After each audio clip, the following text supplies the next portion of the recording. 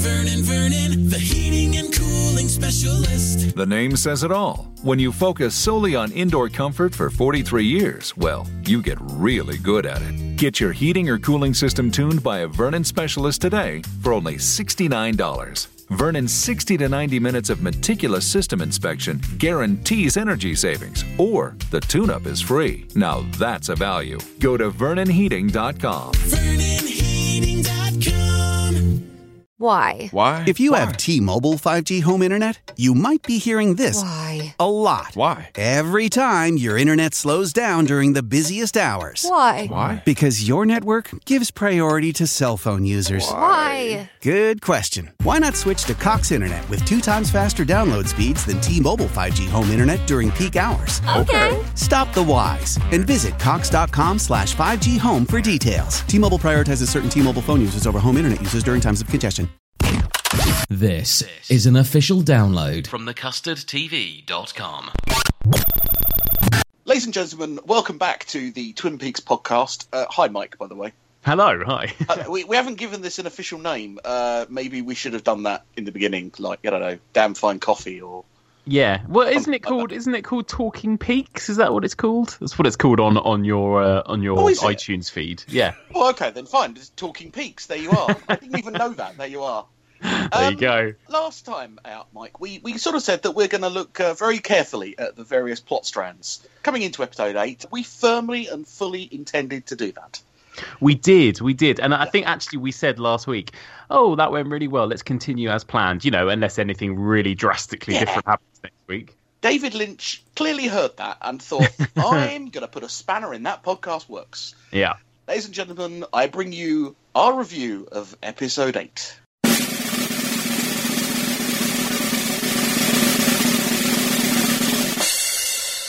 Mike and Gary haven't got a flipping clue what's going on. Yeah.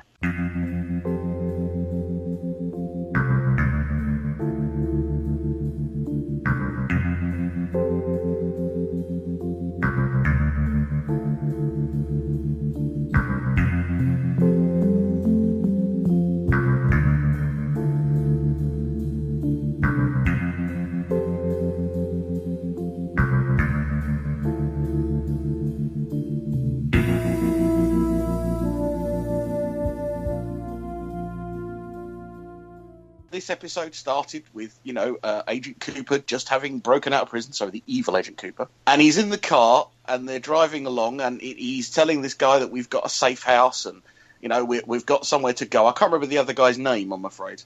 It's Ray. Thank you. And it's going kind of normal, and then they pull over because Ray needs to take a leak. Very normal, very standard. All very normal. All very normal. Ray pulls a gun. Again. All part of normal. And from there on in, I believe we went on a televisual acid trip. We did, yeah. I've seen some wonderful quotes on Twitter and things, like Netflix apparently have had to change the name of their show to It's Not Such a Stranger Thing. I know. And also somebody saying, American Horror Story is the greatest thing on television, so weird. And the picture of David Lynch saying, hold my beer. It's just the internet has absolutely exploded since Sunday night. It's so funny. And I've seen so many funny tweets, like somebody saying, where this makes all of the last 10, 15 years worth of kind of post-Twin Peaks weird TV programs look like 2.5 Men and things like that. Yeah, exactly. I don't think you could have dreamt this episode any weirder than it actually came out. And we will do our best to kind of tell you what we think, and I stress the word think, might have been going on. Absolutely. I've got a few theories. Okay, and I've got a few things that I've read and a few things that I've come up on my own. Do you have the Secret History of Twin Peaks yet? Do you know, I have got it, but I've not actually read it. Well, I started reading it, and I thought, this is a bit exhausting. It's just reading really boring kind of police files and things that I wasn't that into, so I gave up. I'm glad I'm not the only one, because I was going to say to you, I bought this on Amazon for my Kindle a couple of days ago. But yeah, it starts off with a lot of badly written documents, which you can hardly read, and then it does go into a lot of the police reports. But apparently, by episode 18, a lot of things in that book will start to make sense. That book is written by Mark Frost, and it's very telling of what roles these two have, because I think Mark Frost is so much the guy who is into the mythology and the plot and the kind of minute details, the things that geeky podcasts like this one will focus on and remember and talk about, is all of the stuff that Mark Frost is really into. David Lynch, I think, just wants to make something that makes you feel something, essentially. And he wants to make a piece of art. Gut-wrench your emotions. Yeah, and this in some ways is a good marrying of the two, because I think what Mark Frost is doing here, and we'll get into this later, is trying to do some kind of origin story, but he's handed it over to David Lynch, and this is what we've got. And David Lynch has run it through a mangle filter. So Ray shoots evil Agent Cooper. That's the last normal thing that happens. Yes.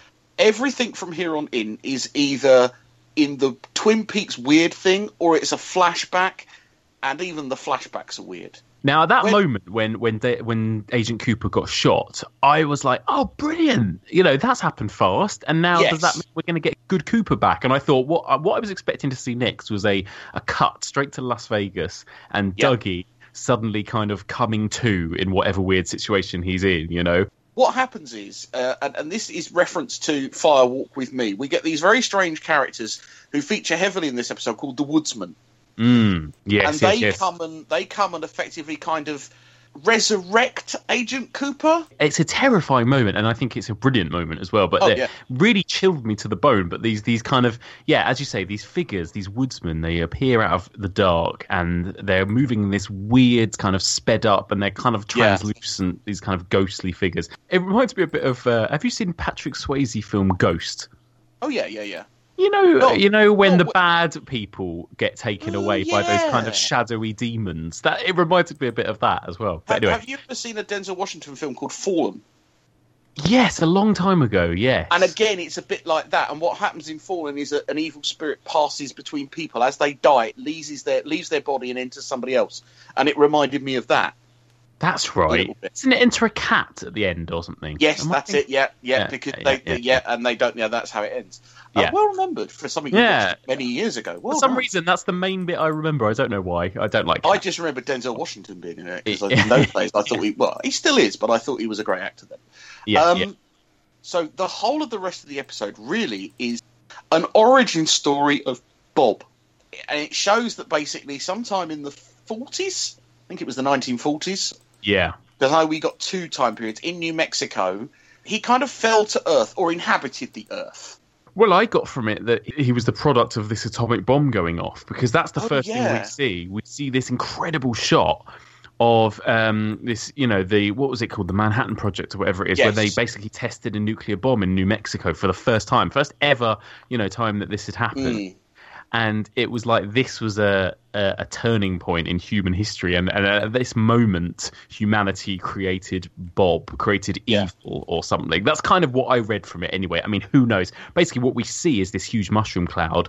David Lynch kind of pulls us into this mushroom. And there's this extraordinary, kind of mishmash of images that reminded me of something like 2001 or Life or something, where it's kind of like, it looks like one of those kind of weird sequences that kind of explains the origins of the universe or something.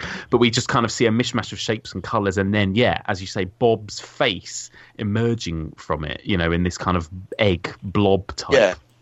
Sphere. Ironically as well, one thing that I have noticed, that Manhattan Project picture is behind Gordon Cole in the FBI office. It is absolutely. So a lot of people have picked up on that. So in the Twin Peaks mythology, it must have a lot of relevance. It must be important. Absolutely.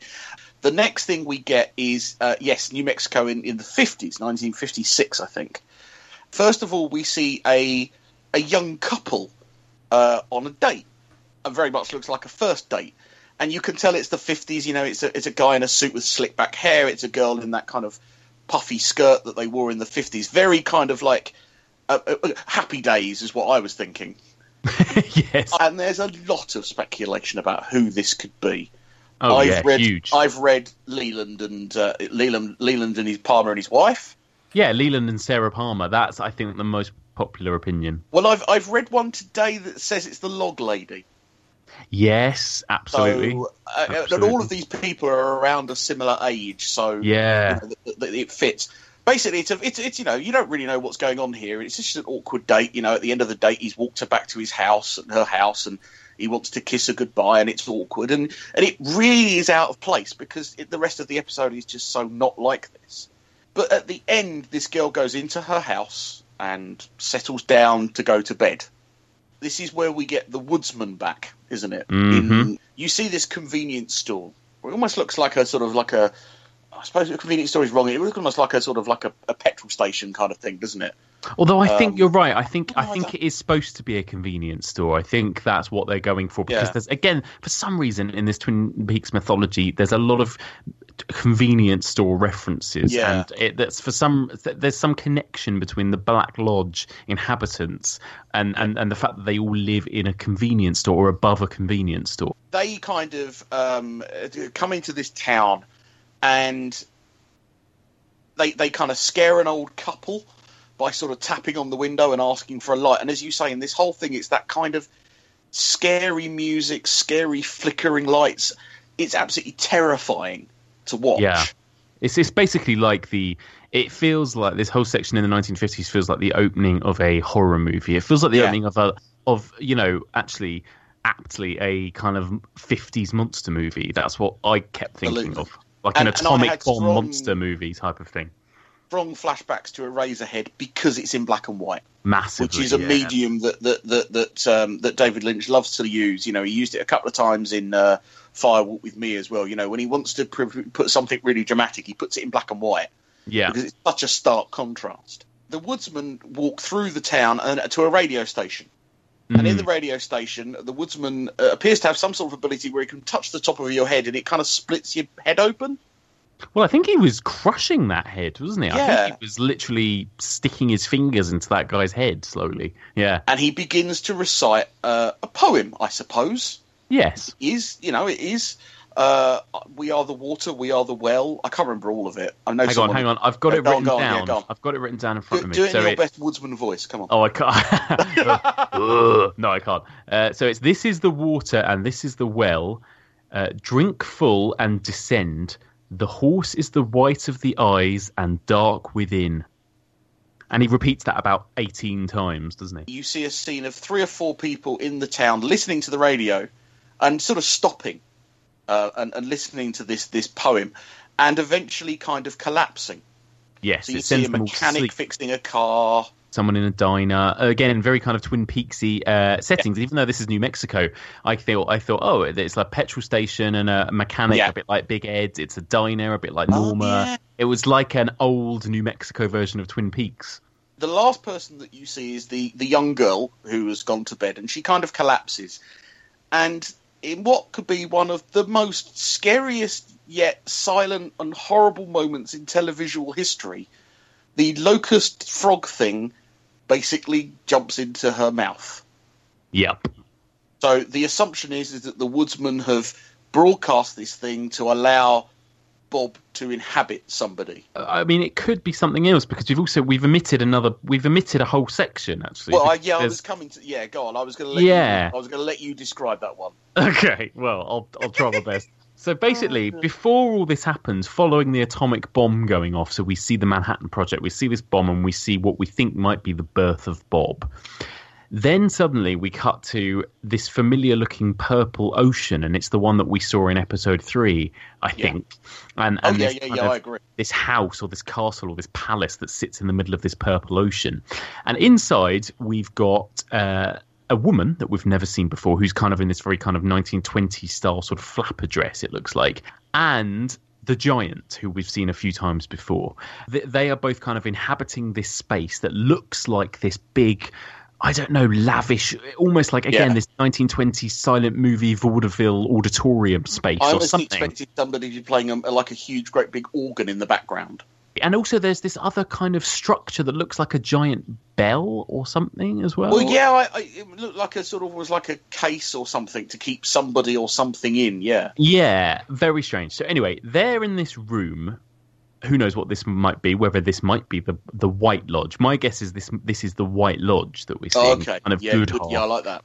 and they look on a screen and they see what we've just seen. Essentially, they see this bomb go off and they see Bob emerge from it, and then they kind of seem to counteract this event by birthing their own blob or egg or something, and suddenly this gold light shoots out of the giant's head, and from this head comes this gold orb, and inside this gold orb we see the face of Laura Palmer for some reason, considering it's the 1940s. It's very odd.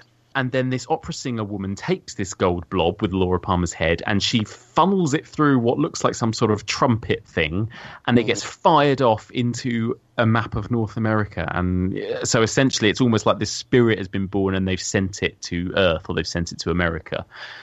I mean, what that kind of implies to me is that Laura Palmer is not just this teenage girl, but some kind of ethereal being, some force of good that was created to counteract Bob or something, which is very weird. It is, because, of course, in the end, Bob, through leaving, kills Laura. And Laura's life isn't exactly anything really good. If you've watched Firewalk with Me, if you've read the diary, if you've watched the series, you kind of know that Laura was an extremely troubled teenager. Yeah, nowhere near that, and nothing like a heroine, which is what kind of like this portrays her to be. The white version of the angel, as opposed, if Bob is the devil, she's playing the angel. It's bizarre. I mean, it could mean any number of things. I've read some people saying that time doesn't work in the same way in Twin Peaks. Maybe this is Laura Palmer having lived her life, having died, and having gone to the Black Lodge, and now they've pulled her back in time and sent her out into the earth as a spirit to kind of defeat Bob before he can do any damage. I mean, who knows? It gets so complicated. You end up tying yourself in knots thinking about it. Absolutely. It just goes round and round and round. And that's pretty much the episode. That's pretty much the episode, apart from the rather pointless, strange performance by Nine Inch Nails halfway through. Yes. Which is being universally slammed. We'd all been enjoying the scenes at the Roadhouse and even in the diner last week, where music plays, but they decided to do it like 15-20 minutes into the episode, and to use a well-known band rather than this kind of idea of promoting new bands. It's Nine Inch Nails. Now, if there was ever a band outside of Radiohead that should have featured in a David Lynch television series, Nine Inch Nails are that. You're right. It's everything about it felt very different. It was a well-known band. It wasn't at the end of the episode as we're used to.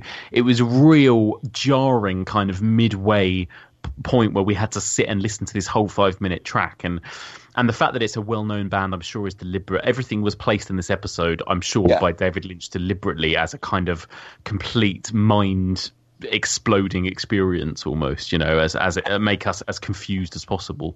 And they succeeded, as far as I was concerned. I must admit, I spent the whole performance going, I like the odd Nine Inch Nails song. What are they doing here? And I think a lot of people out there, whilst applauding just ability of David Lynch to come up with this stuff and put it on a screen and, get it on television, we're all sitting going, okay, the Nine Inch Nails thing was a bit too far.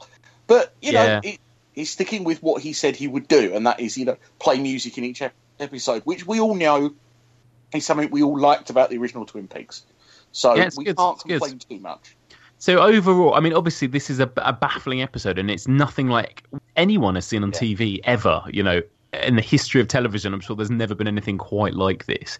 Well, the only thing I can relate it to is the first time we saw the Red Room in Twin Peaks originally. Exactly. Was it episode about 3 or 4, wasn't it? Simple, straightforward drama about a woman found wrapped in plastic. We were getting a few weird characters, and then all of a sudden we get a dwarf talking backwards in a red room. And that was 25 years ago, and since then things have changed, and you've got to do a lot more to weird people out, and he's moved with the times. Yeah.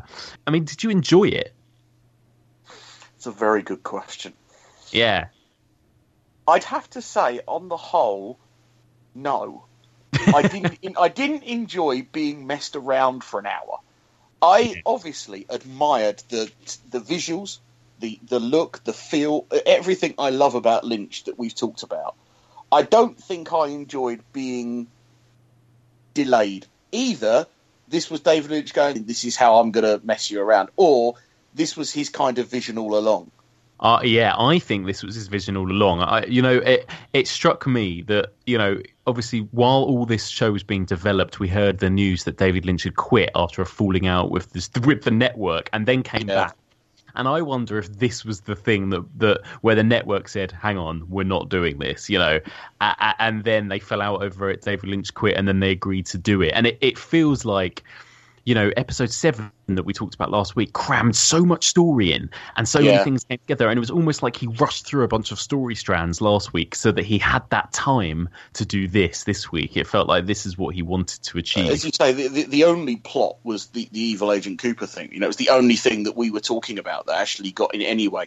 And I suppose that there were 2 little bits that we've left out. One, right at the end of the episode, evil Agent Cooper is awake and alive. Yeah. We don't know whether Bob is still inhabiting him. We don't know anything, because literally that last shot was just of him sitting up. And the other thing that Ray does was Ray makes contact with someone called Philip. Now, there are 2 major Philips in the Twin Peaks universe. One is Philip Jeffries, who was played by David Bowie. Yeah. And the other is the man with the only one arm is called Philip Gerard, isn't he? David Bowie's character is dead, and David Bowie's dead, and the bloke called Philip Gerard is in the Red Room and not actually of Earth. But he says, yes, I've killed him, and I'm now going to the safe house, and if he comes there, I'll kill him there. There is a plot to kill him. Yeah. There's one of the women, doesn't he? The woman that he pretty much strangles in one of the early episodes was sort of talking to someone on the phone and said, yeah, I'm going to do it. But then she ended up being killed by the ice pick man. So who knows? I think it is Philip Jeffries. I think it is David Bowie's character. I think so as well. And I don't think the fact that David Bowie is dead is going to stop David Lynch at all from including this character in a very prominent way. Unless we never see him, unless he's completely off screen. But he's definitely part of the mythology, as you say. And I think he's a big part of it. And also, a lot of people have a theory that maybe David Bowie actually filmed this before he died, and they've kept it a secret, and he might pop up. Who knows? I wouldn't put it past him. Again, a little link back to Firewalk with Me. The very famous scene with David Bowie is he walks in and he points at Agent Cooper. He says, "Do you not realise who this is?" And a lot of people now are realising that Philip Jeffries knew about the fact that there was going to be a doppelganger. Yeah, absolutely. Yeah. And kind of like maybe the Cooper in Firewalk with Me is actually the evil Agent Cooper, because some of the scenes happened before and some of the scenes happened after the episodes in Twin Peaks. No, time kind of goes all over the place, because in Firewalk with Me, which is the prequel, Laura has a dream about Annie, played by Heather Graham, saying Dale is in the lodge and he can't leave, and write it in your diary. And that hasn't happened yet. And that's why I thought it was interesting that they were so specific in this episode about, putting a caption saying specifically the time and location of New Mexico in the 40s and 50s. Yeah. Again, must be a reason. There must be a very specific reason for that, I imagine. But who knows?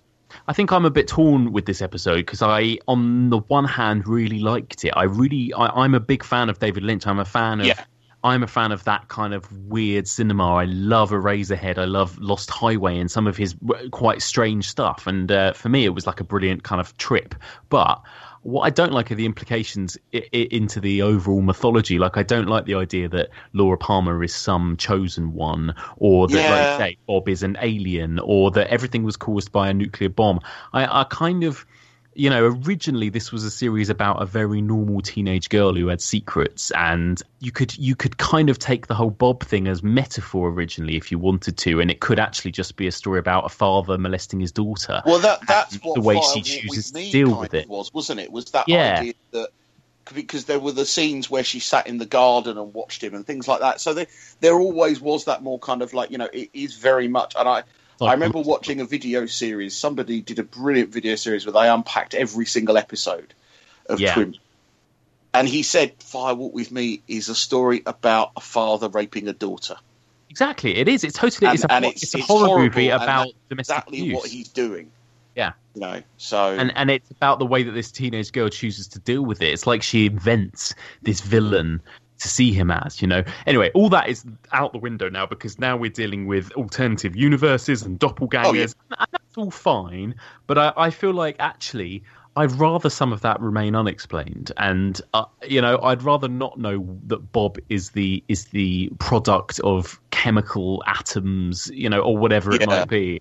I don't know. I feel like that's where human mistake has led to Bob. That's kind of interesting. That us having to test the atomic bomb led to an evil spirit in the world. I do like that theory in general, because I read that and about, what it was the turning point in man's, path to destruction. The moment they set off this atomic bomb, they had released the evil side in all of in humanity, or whatever it might be. Whatever you choose to see it as, that's all good. I kind of hope that we don't learn too much more about that side of it, because I'd rather not. Well, here to me is the big question. We now have a 2-week gap, so Showtime are not showing a new episode next week. Do you think he goes back to a more plot-driven episode?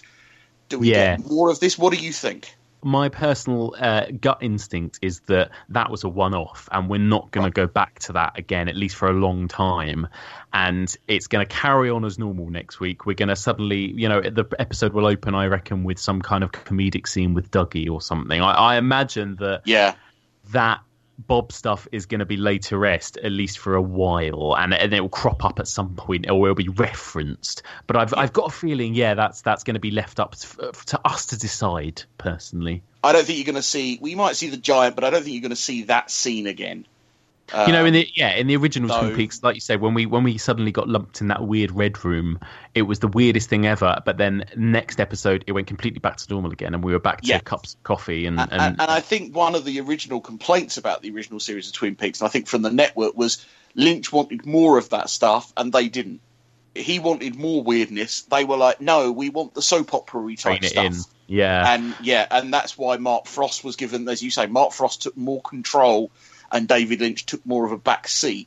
And then he came back for those last 2 episodes, which were just a simple mind meld of stuff. Of being, in that whole series in the Red Room at the end was just incredibly brilliant, bizarre. I think it's really important to have the balance, actually, because the weird stuff only works and is only entertaining, I think, if it's in small doses. I think if we had 18 episodes of what we just saw this week, everyone would just get so sick of it and so bored. And I really enjoy it every now and then. But what I'm hoping is that now we're going to continue with the story, and maybe something big has happened. Maybe that episode we just watched was also marking a turning point. Because I do think it's coming to time where I'd like to see more of the real Agent Cooper. Definitely. Either through Dougie, or if the evil Agent Cooper is no longer Bob or whatever, I want to see some real Agent Cooper. Secondly, I want some more familiar faces. We've not yet seen Audrey Horne. Yeah, we have. One of the things that Sherilyn Fenn is very clever. She was trolling Twitter saying, "You're going to want to watch episode 8. It's a doozy." Everybody assumes she was in it. Very clever, Sherilyn Fenn. Well done. Very good. We haven't yet seen Nadine's husband. I was going to say Ed hasn't been in it yet, and you assume that him and Norma, maybe still something going on there. I mean, it was never really resolved, was it? That's the thing. And it's important to that all that stuff is just as important in Twin Peaks as the Bob Laura Palmer stuff. People want to tune in to see those characters too. I hope David Lynch kind of knows that. I think that pretty much brings us to the end of the review of what we can consider the weirdest hour of television of all time. Since the beginning of Twin Peaks itself. I think, for a whole episode, nothing comes close to topping this. No. But I think, hey, the internet exploded. I'm a member of several Twin Peaks groups on Facebook, and the posts on this were just epic. Oh, yeah. And the genius is you put an episode like this out and then you put it back for 2 weeks. Genius. The anticipation for that next episode has gone through the roof already. And how often with TV programs do you go into it not knowing anything that is going to happen? I have no idea. Next time we could be set in the 1940s. We could be not. We could be featuring this character. We might could be in not. The future for all we know. Yeah, and you have no idea where this series is going, and that's what is so riveting about it. Well, thank you very much, Mike. Where can people find you on Twitter if they want to throw a bit of Twin Peaks knowledge your way? You can find me on my personal Twitter is @mmuncer, which is MMUNCER. I also do a movie podcast with Rhianna Dillon, which is called Back Row, and that is @Backrow Films. You can find me at The Gary Show. I probably will change my picture to a picture of a white horse soon, just to emphasise the Twin Peaks. And you've been listening to what I've now been informed is Talking Peaks. A branding. I'm glad one of us knew what the name of your podcast is. Yeah. Well, you know, if after the third one we've gone with the branding, I'm not going to be the one to stand in the way of it. So, yes, thank you for listening to Talking Peaks. Rate and review us wherever you find us. Search The Custard TV on YouTube, iTunes, and Facebook.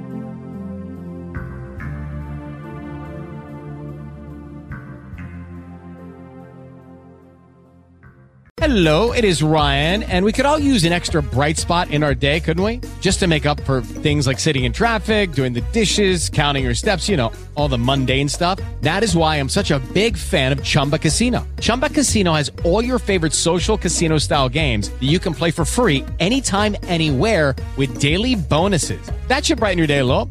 Actually, a lot. So sign up now at ChumbaCasino.com. That's ChumbaCasino.com. No purchase necessary. VGW Group. Void where prohibited by law. See terms and conditions. 18+.